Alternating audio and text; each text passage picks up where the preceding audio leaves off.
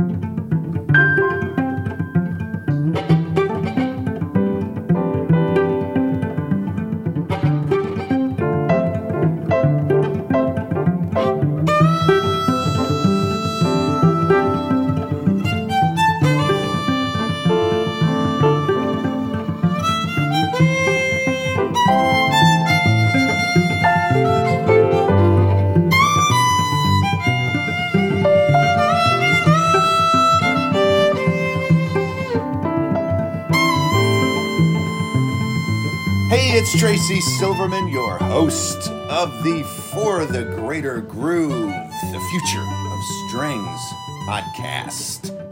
Today, man, this is going to be such a special show. I have been looking forward to speaking with Eugene Friesen for so long, since before I started the podcast. I knew this guy was going to be one of the main guys that I wanted to get on the show, and he's a very busy man, but I finally got him to sit down for an hour and chat with me and tell us all how he does what he does, or at least give us some insight into the process. So let me tell you a little bit. If you're one of the few people in the string world who's not familiar with Eugene, he is a 4-time Grammy Award winner. There aren't a lot of 4-time Grammy Award winners in the string world anywhere. So that's quite an achievement. He is, of course, a cellist, educator, composer, conductor, a longtime member of the Berklee College of Music faculty, has been a member of the Paul Winter Consort since forever. When did you start working with those guys? Right out of music school, which was not yesterday. God. Yeah, just 5 or 10 years ago, it seems. Of course, a founding member of Trio Globo with the great Howard Levy and Glenn Velez, and the creator of the legendary Cello Man. Let's not forget Cello Man. I don't know when the last time Cello Man reared his head, but there was a Cello Man sighting in Connecticut last year. Cello Man, and, of course, my compatriot in 3-part invention with pianist Phil Aberg, one of my favorite recordings that I've ever participated in which we took the piano trio format, violin, piano, and cello, acoustic for me, a rare acoustic sighting, and sort of reimagined Bach. And I encourage you to check it out to experience what this guy does on the cello. No, Tracy, that's too modest. I'm sorry, I can't let that stand. That is a beautiful record. I'm really, really proud of that. And what you do on there is exceptional. Thank you, man. And I'm going to try to put a few clips sprinkled throughout this podcast, as well as other samples of your great work as a cellist. Which makes me ask the question I would sometimes ask off microphone, which is, what are some of the things you're proudest of that you would want me to include in that list of your recorded stuff? Of your recorded work, yeah. Yeah, well, I have a number of recording projects that I've just produced myself. At some point, having kind of resigned from the music industry, at least as a recording my own stuff, and realized that if you really want to make the music that you care about the most, you have to record it yourself and put it out yourself. So yep.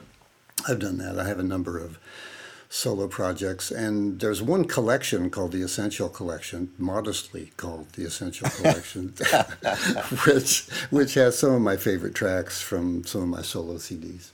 Oh, good. Oh, that's perfect. Nice. Nice. Well, I will definitely dig into that and pull out a few faves. I know you have your cello there, and I don't want to impose on you, but I'm hoping that you can talk about and maybe demonstrate for our listeners how you create the particular brand of magic that you do on the cello, which is so intimately involved with rhythm. You are such a rhythmic player. I've learned so much from you about that and how you do that with this crazy combination of pizzicato, slapping, left hand and right hand slapping, bow use, and this very sort of a holistic approach to the cello, which is partly melodic and partly rhythmic, and just a really a phenomenon. And I would love for you to talk about how you found those things. What were your influences? Were you a guitar player at one point, a bass player, maybe in your dark history that you're not confessing to, or how did you find your way to this magical kind of rhythm playing that so many people have been emulating? I know it's kind of ironic in my case because my family were staunch members of the Mennonite tradition and congregation. So rhythm and, well, particularly dancing was completely forbidden for me and my family. So and I didn't really discover how good dancing felt until I drank a beer surreptitiously when I was 18 years old. And that was really the beginning of wow, this really feels good. And man, hey, the beat, check out the beat. And then that... Wow, that's a riot. Wow. And then I realized, just trying to apply some of the great grooves that I heard on the radio to the cello, that when I was improvising in free improv situations, that it could get me a long way just by keeping a steady beat and with some interesting accents in it. So that has really been my path, into music, is rhythm. Through beer. Beer, yeah, right. Well, sometimes we need something to scare us out of our cages. Just to say, hey man, there's no cage, just the door is wide open. What are you doing in there? So. Yeah. Yes. Interesting. Wow. What a crazy story from a place of basically isolating yourself from your natural instinct to move, right? To fully recognizing it and embracing it.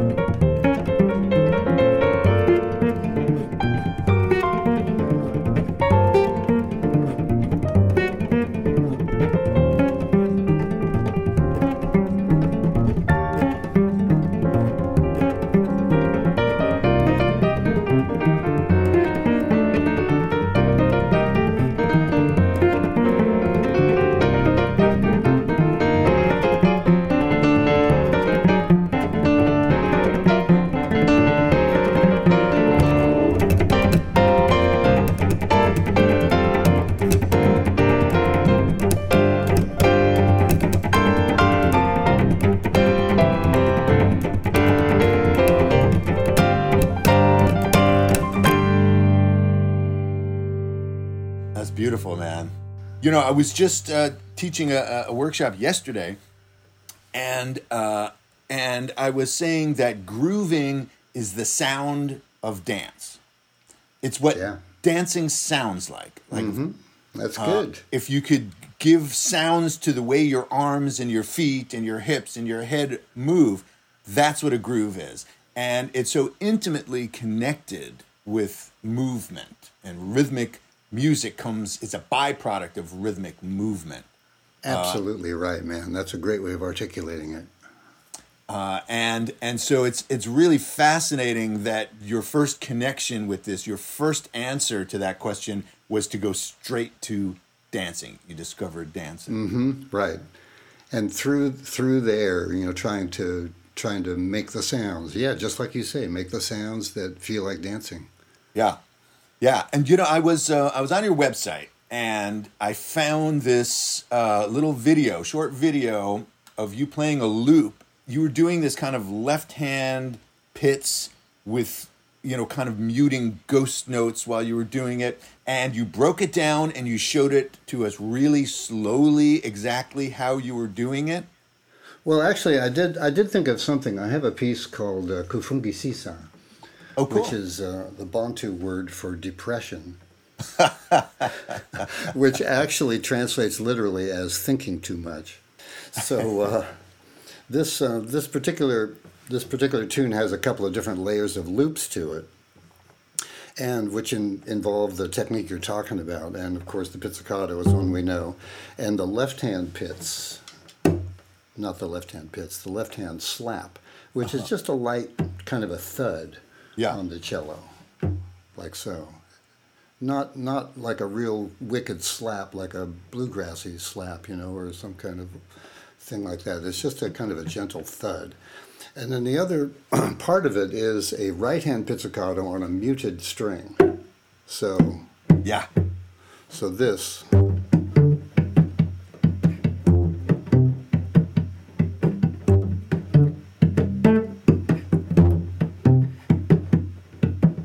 So this is the pits with a muted string, and that is the slap. Right. So, because of course this is an audio podcast, when you're doing the muted pits, your left hand is just covering the string, so is resting on the fingerboard. Right, and the right hand is doing the pits. Yeah, exactly. And then followed by a light thump with the left hand, which is also kind of a muted, non-pitched sound. Exactly right. It's kind of like a bass drum. Well, maybe not.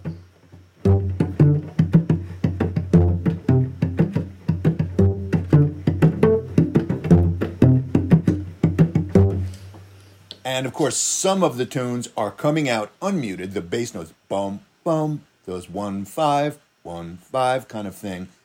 And the bass line is unmuted, so those are ringing, but then followed by carefully muted other tones, which you do automatically, but will confound many young players. Well, it might be easier to realize that the slaps tend to happen on the backbeats. Boom, bang, right. Boom, bang. So it's not a great coordination thing. It's really just an impulse just to keep the backbeat. Yes. And this, kind of is an example of something that I try to bring into my approach to this, which is to remind people that these very complex patterns that we can break down and show you 16th note by 16th note, subdivision by subdivision, pits, slap, muted pits, slap, whatever, that if you look at it through that perspective of what is each subdivision doing and you will make yourself crazy. If you look at the simplicity of it and go, okay, this hand is just keeping time on the backbeats, right? That process, that it's sort of like, if you let your body dance, it will find the simplicity because it will just move back and forth in an organic, simple way. Kufungi Sisa, baby. Right? It starts to fall into place without having to overthink it rhythmically. Exactly. So what's the takeaway there is just to spend a lot of time with your instrument, with a groove in your head and getting it out of your body into sound. Yes. Yeah.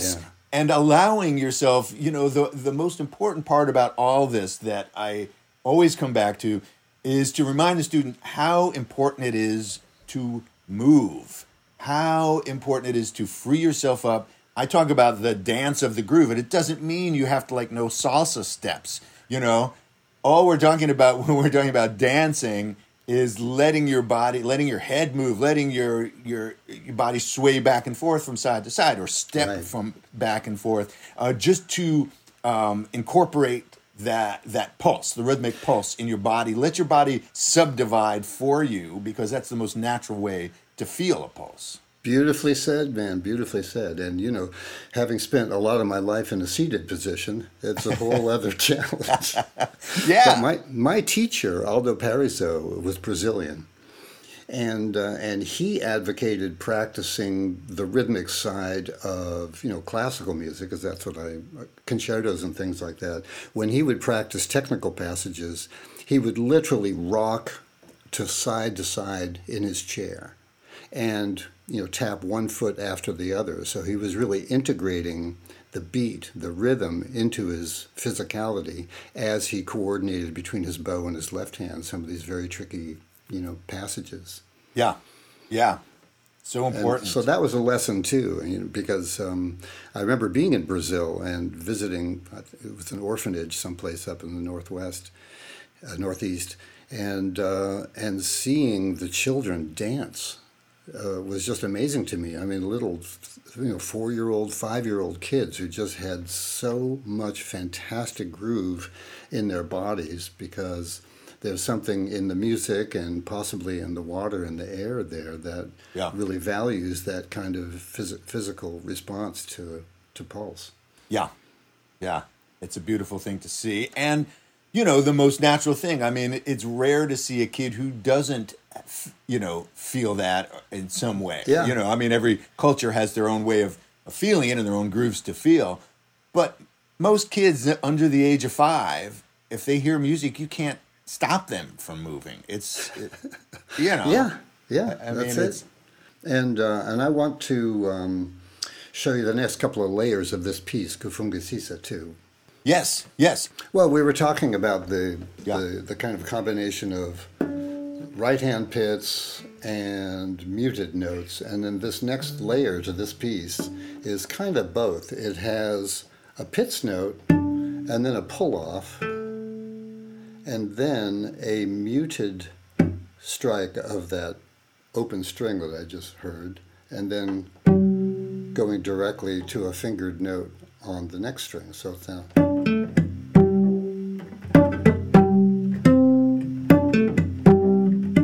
So.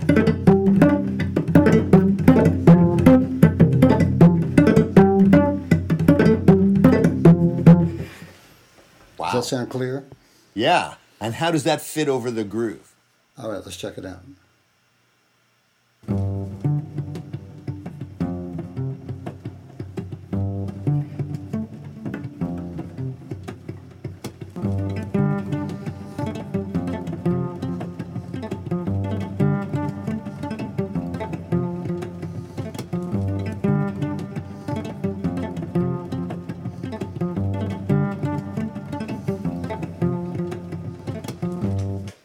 Oh, that is awesome. It's like a kora. Well, you asked before, you know, what influences were there, and it's listening to these beautiful field recordings from so many different parts of Africa, and listening to the kora, and listening to the mbira, you know, the thumb piano of Zimbabwe. Yes. And those, the music that is traditionally made in those instruments is just fascinating to listen to, and surprisingly complex. Yep. Yes. I mean, rhythmically, it has the kind of complexity like like a great Bach piece, but then harmonically, it also has this very, very subtle way of shifting harmonies, sometimes in the middle of a bar or in the middle of a beat, that is so intriguing. Wow, that's really beautiful. Would you do me a favor? Yes. And even though I made a point of saying that, you know, you don't want to kind of get too, slowed down by the details. You want to think of the bigger picture and the just sort of the simple physicality of it. But would you slow down that first loop, like accompanying riff, Can you play it in slow motion once for us, just so we can kind of hear all the individual subdivisions of it? Yeah, you're talking about this one? Yeah.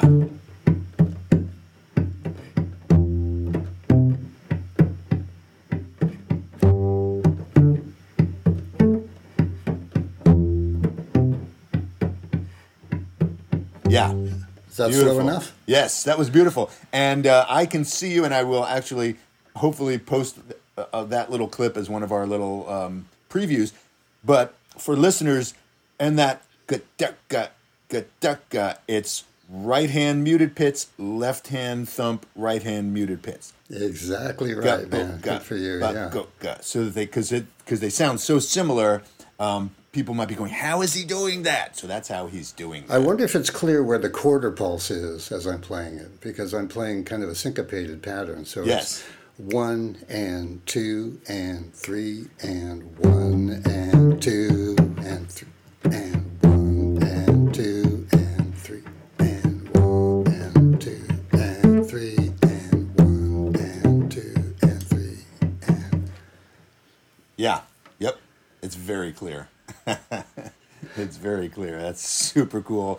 And you know that for me, as somebody who's collaborated with you, and you know what a lot of people may not appreciate is how steady that pulse is. You know, this is the magic. You know, a lot of people can get the sounds or whatever, but it won't flow. It's like, you know, it's like a rapper who has a flow, or a drummer who's got a feel and a pocket. There's a thing. Yeah, go ahead. No, I'm just so glad you mentioned that, Tracy, because this is an aspect of kind of the new way to relate, especially to string instruments, that I think should be kind of underscored in the way that you're doing. And that is that most of us, you know, who come through, or like one of my students said, I grew up classical. I love that. Right. I love that expression. You know, most of us grow up classical, yep. and we kind of inherit or cultivate this sense of rhythm that is very elastic. Yes. And it's a beautiful thing. I mean, bel canto, you know, cantabile, this. Yeah. And when you see a whole orchestra of like 100+ people who can really feel the tempo slowing and speeding up expressively, I mean, it's an amazing thing and something that I treasure. But playing in a rhythm section is just a whole other, paradigm. It's a whole other way of being and a way of thinking, and we don't really cultivate that in our kind of traditional Eurocentric string teaching and study. Yes. So what you're saying is really important. You know, when you think about drum circles, these people, you know, gather around a campfire and just keep a pulse for hours and hours and hours, and sometimes all night long. Yeah. And something happens. I mean, it's almost shamanistic. There is a pulsing energy and a power, which I think is divine. Yes. You know, yes. It has a kind of spirituality, the groundness of it. Oh my God, yes. I was just speaking with some classical string teachers yesterday about this in this workshop, and making a point, because it's in my book, and we were kind of going through this, and I was like, you know, in this chapter, I'm talking about the groove, and you have to kind of explain for classical players, because the idea in classical music of being expressive involves this elasticity and playing with tempo, rubato, and all. It's like retard, and all of these things that give expressivity in classical music. And for a lot of classical players, they feel that if you are playing to a very steady pulse, that it's mechanical, and somehow that they're not doing their job, that it's devoid of expressivity. This concept of groove is kind of alien to especially string players. And I said, look, you know, a groove represents eternity. One bar. I played with Vic Wooten one time. We were jamming, and I realized that within the first bar of playing with him, he had established a groove that was like a freight train going across the prairie at 45 miles an hour that was never going to slow down, was never going to speed up. It was absolutely there, like it had been there since the Big Bang. And it made me realize that this idea of a pulse, the steadiness of it, which you hear when you can hear one bar of Led Zepp Kashmir, like da da da, ba da da, ba da da, and you know that is monolithic. It's going to go on for all time, and it made me realize that groove it represents eternity, and the reason why is because of our heartbeat. That it's this sense that our heartbeat will never end. It's this human desire to feel that pulse go on forever and not to have it slow down and stop. Man, that is so good. That is so good. Yeah, and another aspect of what you're talking about is how certain artists relate to a pulse. Mm-hmm. You know, this is a subtlety too, which I'm not sure that we consciously cultivate, you know, in the normal traditional training. But when I was in music school, we saw a film of Heifetz playing with his longtime accompanist, Beveridge Webster. And he was playing some unspeakably virtuosic piece, Paganini or something with piano. Right. And they slowed the film down, and we noticed that he's playing just a little bit ahead of the beat all the time. Uh-huh. Which gives the impression of this kind of, you know, the catastrophe that's about to happen. You feel like, you know, the whole thing could just burst into flames at any moment as part of the excitement of his performance. Yeah. Huh. And his pianist knows better than to try to catch up with him. Right. You know, Beveridge Webster was just there laying it down, which gave Heifetz the kind of foundation of a pulse that he could really relate to artistically. That he could push. Yeah, and you notice that with Led Zeppelin too. That's a great example of John Bonham. I mean, when he plays, there is a sense of gravity to his playing that, you know, some people call playing on the backside of the beat. Mm-hmm. So when he does a bluesy kind of a feel like that, you just feel like that there's no other possible way it could be. Yeah. Yes. It's a funny thing. It's that pocket, that feel that you could have a lot of people playing the same exact notes, and yet it just doesn't sound relaxed and steady. There's something about approaching music through the visual. Like, I always think of orchestral percussionists, which are sort of the bane of my existence. Because, you know, they're trained to read complex rhythms, as all orchestral players are. We look at these dots on the page, we interpolate them through our vision in our brain, and this, you know, very high working parts of our you know, cerebral cortex or whatever it is that are making sense of this, and then sending signals to our hands to perform these things. And what ends up happening is it's almost like a latency in MIDI or something like that. And it's the exact wrong way to try to groove. Mm-hmm. It's like, you know, taking it absolutely backwards when it should start in your body and be a result of the way that you're moving. It's really tricky, and I feel the pain of this because any time that you approach something through your eyes, you know, that is something that needs a whole layer of provisos to go along with it. Yeah. I mean, if you have to internalize it through your eyes, get it out of your eyes as soon as possible. Yeah. And I think with complex parts like symphonic players play, that's very difficult. Yeah.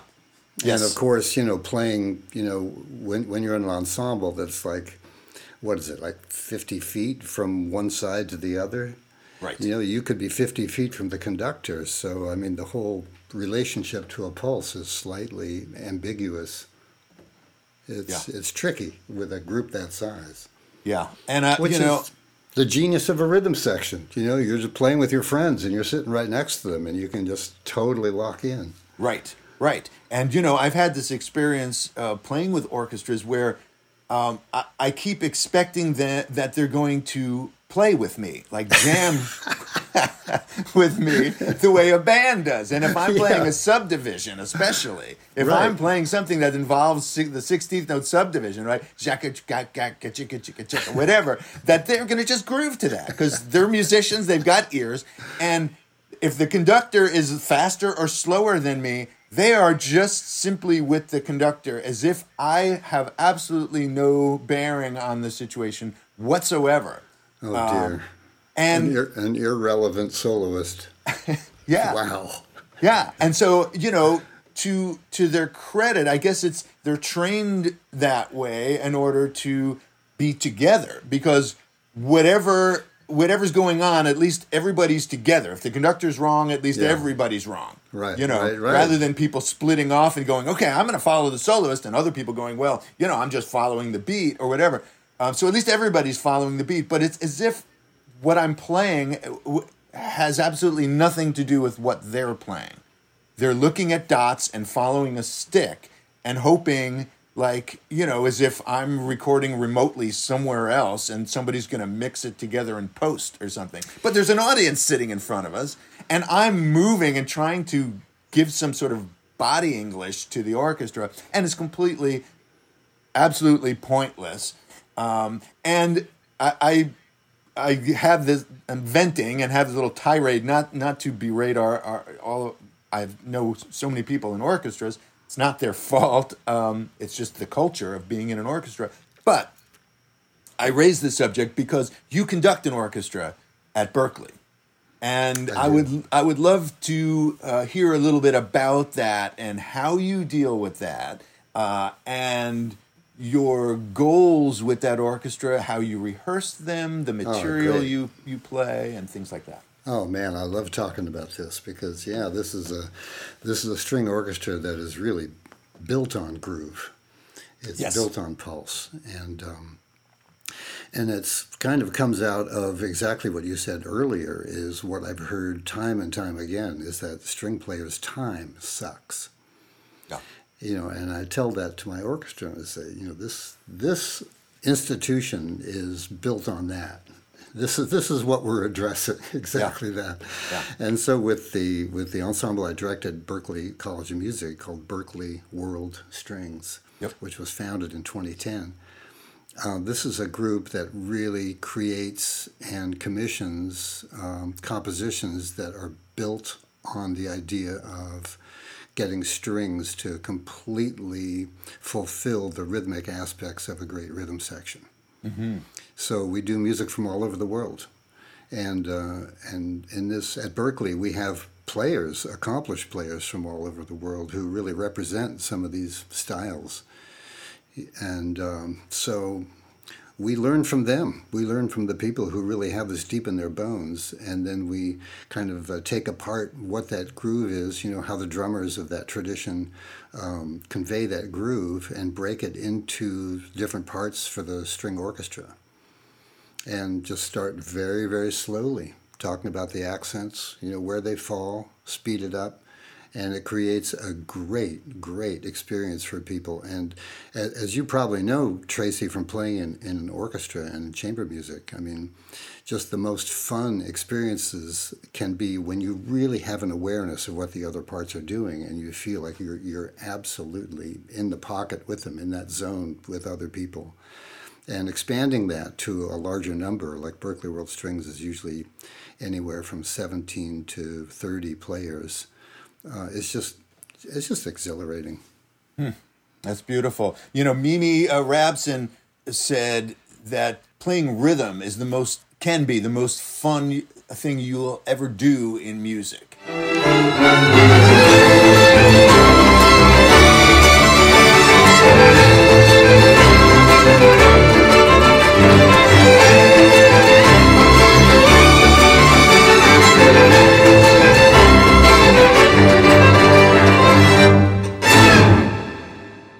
This idea of grooving, of playing rhythm, we are taught from day one with our instruments to play as a melodic instrument, how to get a nice tone, a beautiful sound, a singing tone, connected bow strokes, all that kind of stuff.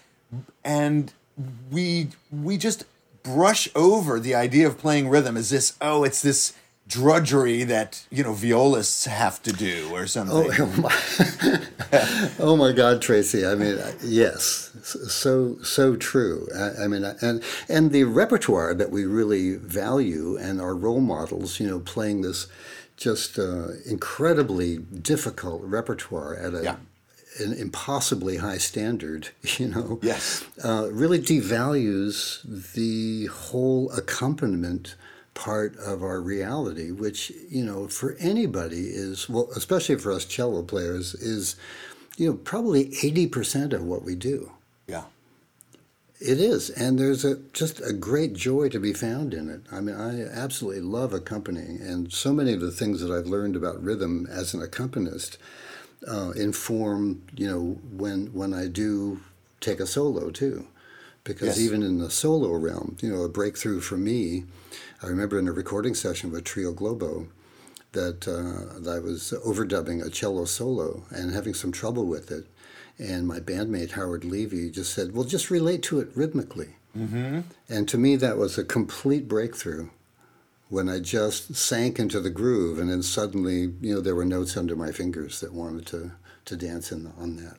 Yes, such a good point. I actually have a whole chapter in my book sort of focused on that, the idea that for a lot of string players, classical players, they think, oh, I can't improvise. I don't know how to improvise. I don't. Right. Because they're thinking, I haven't studied. I know jazz is deep and complex, and I haven't studied theory. I don't understand chords. I don't know how to read a chord chart. Just move with it, groove with it, and allow yourself to play with it a little bit. It's handmade music. Every bar does not have to be a replica of the bar before it. Even if you're trying to play the same thing, it's going to come out differently over the course of time. And those subtle differences in how you're playing a repeated phrase becomes the beginning of allowing yourself to change it and allowing yourself to begin to improvise rhythmically from the very earliest stages of that. And when you get good at that and you realize how much fun it is to just keep morphing a groove around, and how that can just carry you right into soloing, how much music you can make with one or two notes. And you so true. Yeah, and I think we just, because there's so much emphasis on the melody as listeners, and how an accompanist will support the melody, I think we really devalue the role that we have as accompanists. Yes. Yep. So it's almost like a matter of equity. And maybe more is just a matter of our focus, because if we're playing a repeated pattern, we start to dissociate and start to feel frustrated that we're not playing the melody, when in actuality, if we just breathe deep and sink into that groove, there is a great reward in just being present. Yeah. Yes, it really is a values kind of thing. It's sort of this. It's just this focus that began maybe with Paganini quite a while ago, and certainly overtook string pedagogy in the 20th century of pyrotechnics and all, just that kind of playing, not just on the violin but certainly on the cello as well, and this sort of a value structure where we think that's worth more than the groove that's underlying it. Right. And the harmony and the chordal playing that supports that somehow became this one is less than the other, when they're like the two halves of your brain or something. One is no better than the other. They need each other in order to coexist. That is so great. That is so great, Tracy. Totally with you. And another way of looking at that might be to regard our habit in the conservatory, or maybe as practicing musicians, to really break things apart. We split things into little bits. We cut them up. A melody is different from a harmony. A harmony is different from a rhythm. It's different from a sound color. A dominant chord is different from a major 7 chord. I mean, there are all these differentiations that we make, until at the end of the day, with your brain so full of splitting things up into pieces, you forget about the wholeness that music actually is. Oh, so well put, man. Can you participate in that wholeness as a performer? And whether you're playing an accompaniment or playing the melody, it really makes no difference whatsoever. It's one thing. Yeah. Yes. So beautifully put. It's like a yin yang, and you don't have the yin without the yang. You know, they balance each other, and the more there's one, gives more space to the other. Oddly enough, you know. So you know, I noticed in your Berkeley bio, you talk about rhythmic technique, that you teach rhythmic technique, and I'm curious about you know, not to again slice and dice it, but what your curriculum is for that. How you go about teaching rhythmic technique. Yeah, and that's a tricky thing. I mean, I remember what Matt Glazer said about jazz, that it can be learned, but it can't be taught. Oh my God, that's so heavy. Wow. I know, just chew on that for a minute. Wow, that's so beautiful. Wow. But yeah, bringing people, you know, into the connection that we've been talking about for the last bit of time. That's purely it. It comes from breathing, it comes from movement, it comes from dance, and then specifically, you know, on cello, it just comes from keeping a pulse with the bow, first of all. Yeah. And being able to just keep a pulse, and the whole concept of strum bowing. You know, and I first heard that expression from you. I think it's so important, you know, that we simply get our arms to relate to a pulse physically, and then the sound is also relating to the pulse physically. And from there, you can go on to exercise a number of the internal kind of accenting options that there are, down bows and up bows, and alternating them and subdividing it in different ways. But I think that is a really important way to get people to start activating their innate rhythmic sense to their instruments. Yeah. Yes. Well, you know, we're all fighting the good fight together. Yeah. And the only thing that I'm talking about is stuff that I've learned from folks like you and Daryl Anger and people who demonstrate this so well, and with this sort of holistic thing. You know, I was talking about, like, why does your groove sound better than somebody who's trying to read it off a page? It's because it's organic. You're moving. It's coming out of the way you're breathing and moving and all of that kind of stuff. And that's what I picked up from you and from other people, and just trying to kind of spell it out for folks. Yes, that's modest of you to say, because you've contributed so much on your own. But thank you.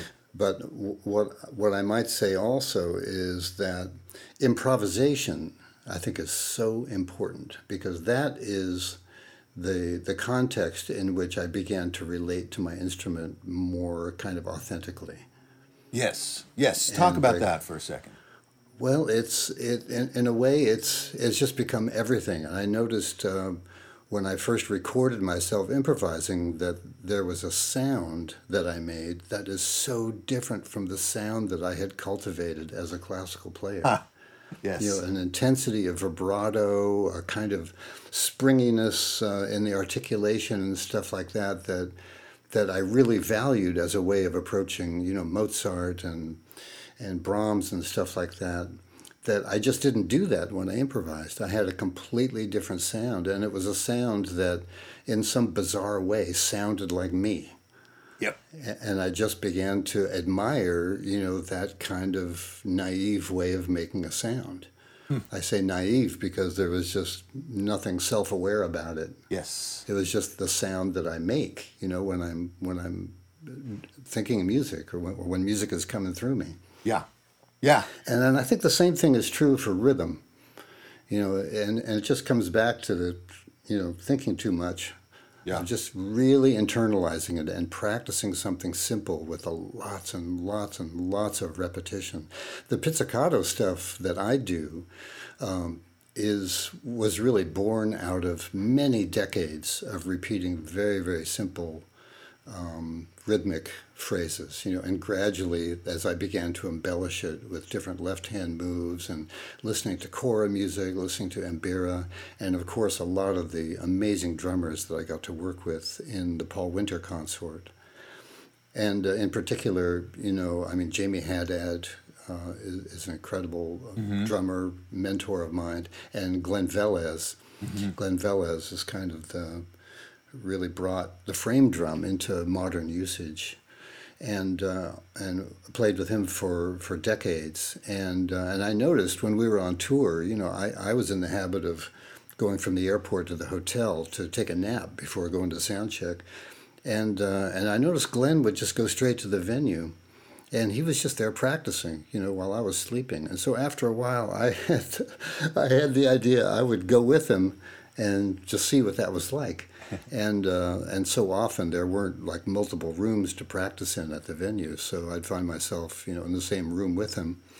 And the only sensible thing to do is just try to get my cello to talk the kind of rhythm talk that he was speaking on his drums. Yeah. And he explained to me some of the concepts of accent subdivision, of kind of nesting odd time meters within each other, a 5/16 inside of a 5/8 instead of a 5/4, and how he would represent that on a single instrument like the frame drum. Really got me to thinking about how to represent that with the cello. But I think even more important was just kind of through osmosis is kind of absorbing his relationship to pulse, which is so profound. So playing with other people, and especially people who you really admire like that, is just a huge boon. Yes.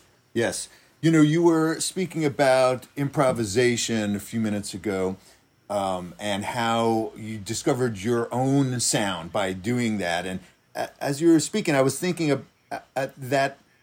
I think anybody who's recorded and tried to record themselves has experienced this. You kind of have something, a solo, let's say, that you sort of have an idea, you did a take, want to do another take, and you're doing your third take, and you're trying to get, okay, let me play that phrase again, because it was a good phrase, let me do it, and each time it gets further and further from the truth.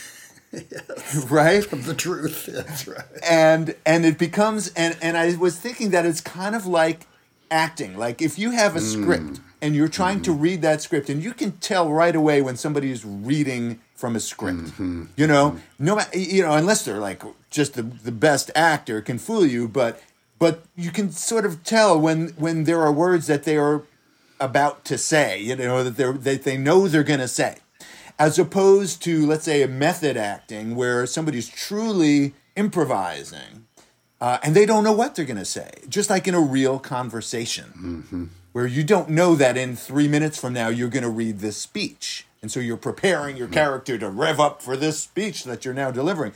You don't know what the hell's going to happen. And that the reality of improvising, of actually making stuff up in the moment, changes the way you play that phrase. As soon as you repeat it and you're trying to recreate it, it's gone. It's like... it went into the ether and that magic of improvising is something that string players are just generally not familiar with, and is the truth of playing for the most part. Wow, great. So in theater, this is something that I think they call motivation. Yes. And something that I've noticed is kind of a backward use of this is, knowing how I sound when I'm improvising then becomes my aesthetic for playing something that's written. You see what I mean? Yes. So I kind of know, I recognize a sound that springs authentically through me on the instrument. And that it becomes my standard for, what is a good representation of a written line, too. Right. I mean, that's the thing that I heard so much in recording sessions from Paul Winter is it just sounds too written. And in the early days, even when I was improvising, it sounded written. Yeah. Funny. Yeah. And unless you have experience with that and know what that sound is and Right. have that sort of in your toolbox in a sense, or at least to be able to recognize it, know when you're nailing it, know when you're missing it, which, is part of the artistic process, to sort of edit yourself a bit or whatever, you can't get it. And it takes years of being familiar with your voice to recognize when you're using it.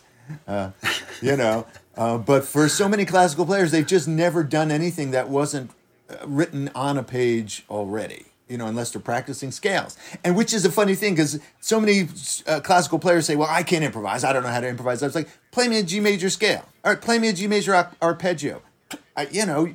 You just made that up, kind of, where to start, how many octaves. It's in a sense not that different if you're playing on a G chord, play part of that scale, play a scale figure, you're improvising, Yeah, that's it. That's it. Yeah. Yeah, we just overthink it, and the main part of it is just we're not encouraged to make music that way. Yeah. But what that does, and thank goodness it's changing now. Yeah. There's been a real revolution in teaching, at least in the string world, and I suspect in other parts of the orchestral, community as well, that we're just learning to really integrate music theory onto our instruments at an early age. Which just is a huge game changer for our understanding of how music, what the music that we're playing, but also for our ear training. Yes. That we really understand how the notes we're playing are relating to the environment that we're playing in. Yeah. Yeah. Just more and more I realize in my own playing that so much of it is just ear training. Mm-hmm. Yeah. And one last little thing I want to talk about, and then we'll wrap it up here. And that is this idea of playing chords, of approaching Yes. the instrument as a chordal instrument. And this is something which I needed to add 2 lower strings. Mostly what I play is a 6-string electric. And having those 2 lower strings, I put them on there because I wanted to sound like a guitar and be able to play power chords and stuff like that. And as I grew up, I realized that, what I was really doing was approaching the instrument as a chordal instrument, which was what, as a side product of that, taught me how to play chords with my bow and all the strum stuff. But I can't get past the fact that you could have an 8-year-old who wants to play the guitar go into his very first guitar lesson, not know a single chord. Somebody shows him like E to A. They play these 2 chords, and they can jam and keep a groove and sing songs and entertain their friends. They know how to play And compose. how to play rhythm and compose and dance while they're doing it. Most likely, if they're under the age of 10, and you could have I'm going to go orchestral percussionist who could have studied their craft for 30 years and not have as good a groove.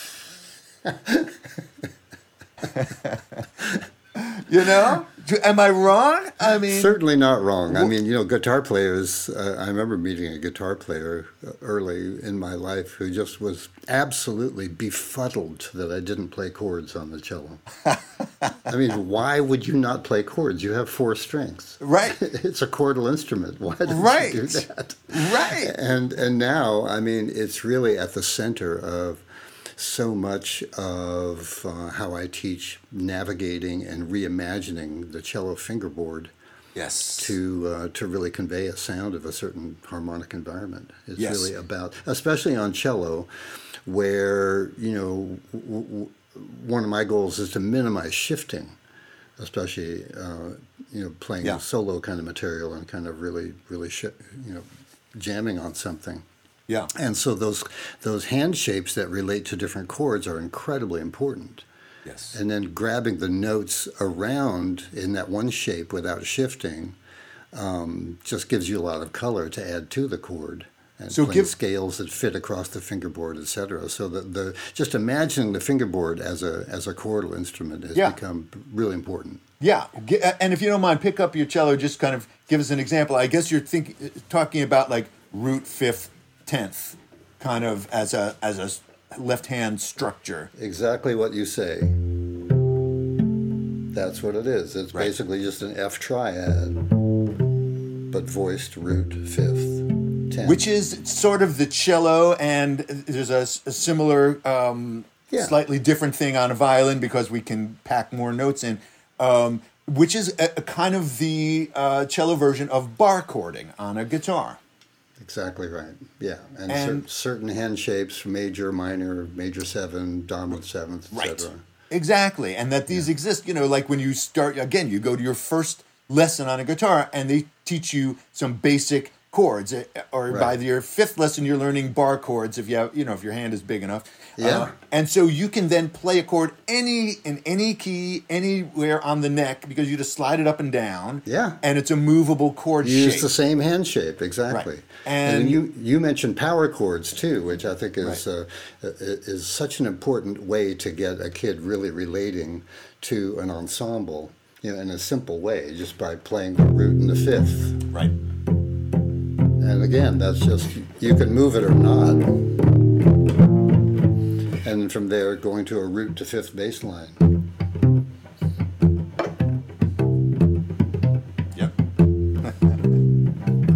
It's a simple way to make a really important contribution to a piece. Yeah. And just that whole approach of thinking about chords. Like, okay, I'm going to play a bar of D major rather than a bunch of notes that you may not even realize are part of a D major chord because... who teaches harmony in the string world? I studied with one of the greatest violin teachers ever, Ivan Galamian. He never once talked about a chord. It's phenomenal. It really is. It's amazing. Well, we could diss the classical world for hours, but more than that. I mean, I think this kind of commentary is really important, and it would be futile if we weren't doing something about it. But you're doing something about it. I certainly am making every effort I can to do something about it. Yeah. And in that respect, what I see is younger players who are just having a lot of fun with their instruments. Yes. They're having a lot of fun with their instruments. They're playing creatively. They're inventing new ensembles, with kind of unusual instruments, with people from way outside their tradition, that there's no certainly sheet music written for. Yep. And they're finding a way to expand their own vocabulary just by playing. Yeah. Yes, they are the Using future. their ears. They are the future of strings. The kids. One thing about kids is they like to have fun. And funky starts with fun, doesn't it? And it's really true. I mean, who the hell wants to practice when you can play? I mean, that is true of so many of the great creative artists that I know, that they just weren't willing to spend that, number of hours practicing something that they weren't completely 100% sure represented their values anyway. Yeah. Yeah. And, if it's not fun and if it isn't playful, the most confident and best performers that I've ever seen, and that I try to emulate this when I get on stage, is that they're playful. There's this sense of playing with the audience, that they're going to surprise them or trick them or have fun with them, or they're not afraid of proving themselves. They have nothing to prove. They're just being playful and creating right from the get-go a dialogue and a sense of fun. And that's something that's gotten pretty far outside the classical, approach to performance, and is so deeply a part of jazz and pop music, with a sense of humor and that's possible, and just a sense of playfulness instead of a sense of practice and work and achievement. Which all has its place. And don't get me wrong, I mean, discipline has its place, and is essential for Well, any. you know how to practice, Tracy. You play very hard music that was written for you. And so you know and, how to shed it. Yeah, we've all had to discipline ourselves, but I really try to avoid using the P word and as for practice and just swapping it out with play anytime. You don't work a violin, you play a violin. So but speaking of play, all this chit chat is lovely, but the real reason I've asked you onto this podcast is so that we can play a round of Not My Gig. And this is where I get a chance to quiz my guest on something that hopefully they know nothing about. Well, that should not be too difficult in my case. So Eugene Friesen, 4-time Grammy Award winner, cellist, educator, composer, conductor, member of Blah, Blah, Blah. Oh, my God. A.K.A. Cello Man. We're going to find out how much you know about Jello Man. Couldn't we just come back and do this some other time? Jello Man is known in the Philly area, indie rock scene, as the guy who sells cheap Jello shots at festivals. He brews up his liquor-laced delights 30 gallons at a time, yielding 3,000 Jello shots. What? That he sells at concerts. I am so doing that. So he's a fixture in the Philly indie rock scene. And we're going to find out how much you know about Jello Man. For instance, how many pounds of Jello does it take to brew up a 30-gallon batch? And for extra credit, how many gallons of vodka? Is it A, 5 pounds of Jello, B, 7 pounds, or C, 10 pounds? It is 5 pounds of Jello. It is actually 7 pounds. It is 7 pounds of Jello.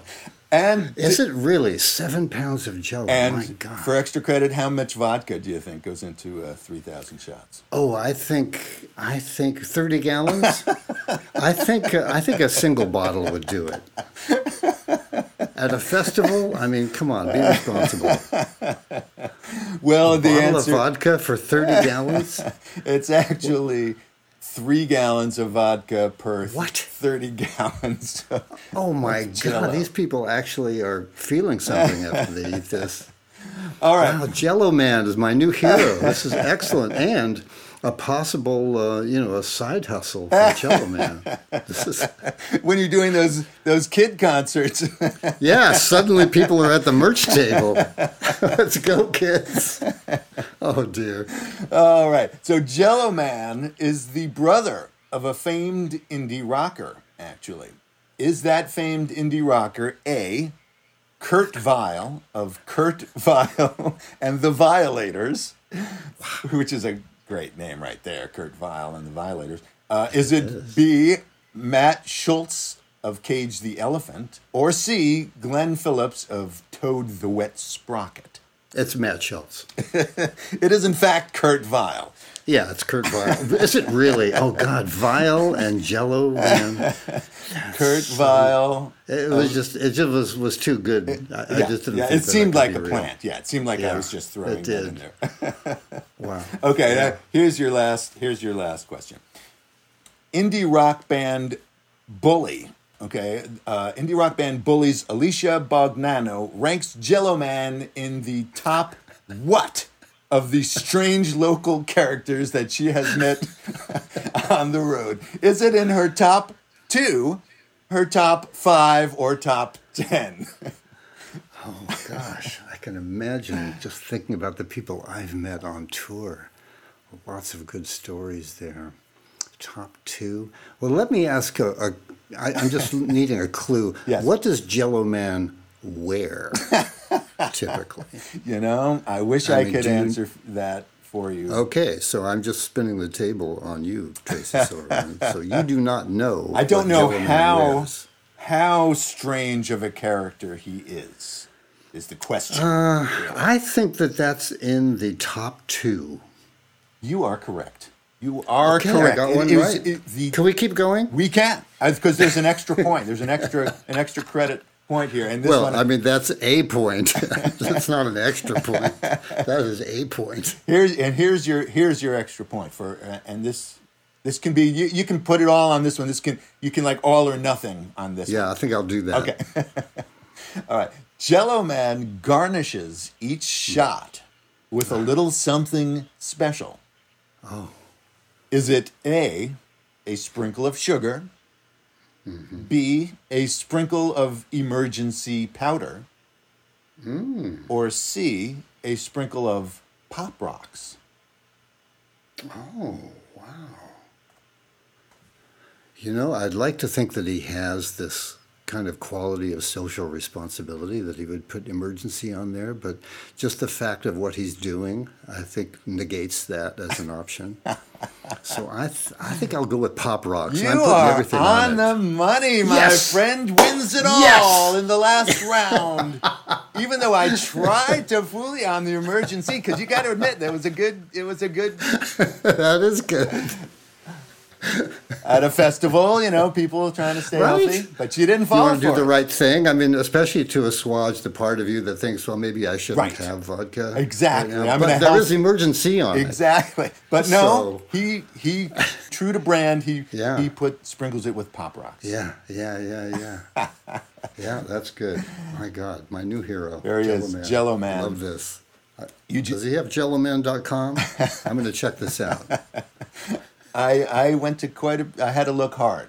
I was You really did. You did your due diligence on Jello Man. Eugene. It's been so great to hang with you, man. Thank you, I feel like Tracy. we are birds of a feather. We are. We have so much on in this common. stuff, and it's just been way too long. And I look forward to hanging in person, and maybe cracking that beer and revisiting the dance instinct, perhaps. Yes, just to keep the doors of the cage wide open. I love It's a it. daily exercise. We got to jump out. Got to jump out every day. Awesome, brother. Awesome, brother. Thank you so much for taking some time and sharing all this with us. Thank Really, you so really much for the appreciate it, great man. commentary, the questions. Yeah. Rock Thanks, on, my Tracy. brother. Yeah, you too. Take care, Tracy. Yeah, man. See you. Thanks for listening. If you dug what we're talking about and you want to dig in deeper, please check out the For the Greater Groove Facebook group, where I post about each of my guests and where you can leave your comments and opinions. I'd love to hear your thoughts. And if you're digging the podcast, don't forget to subscribe and leave me a rating or a review. Thanks a lot and groove on.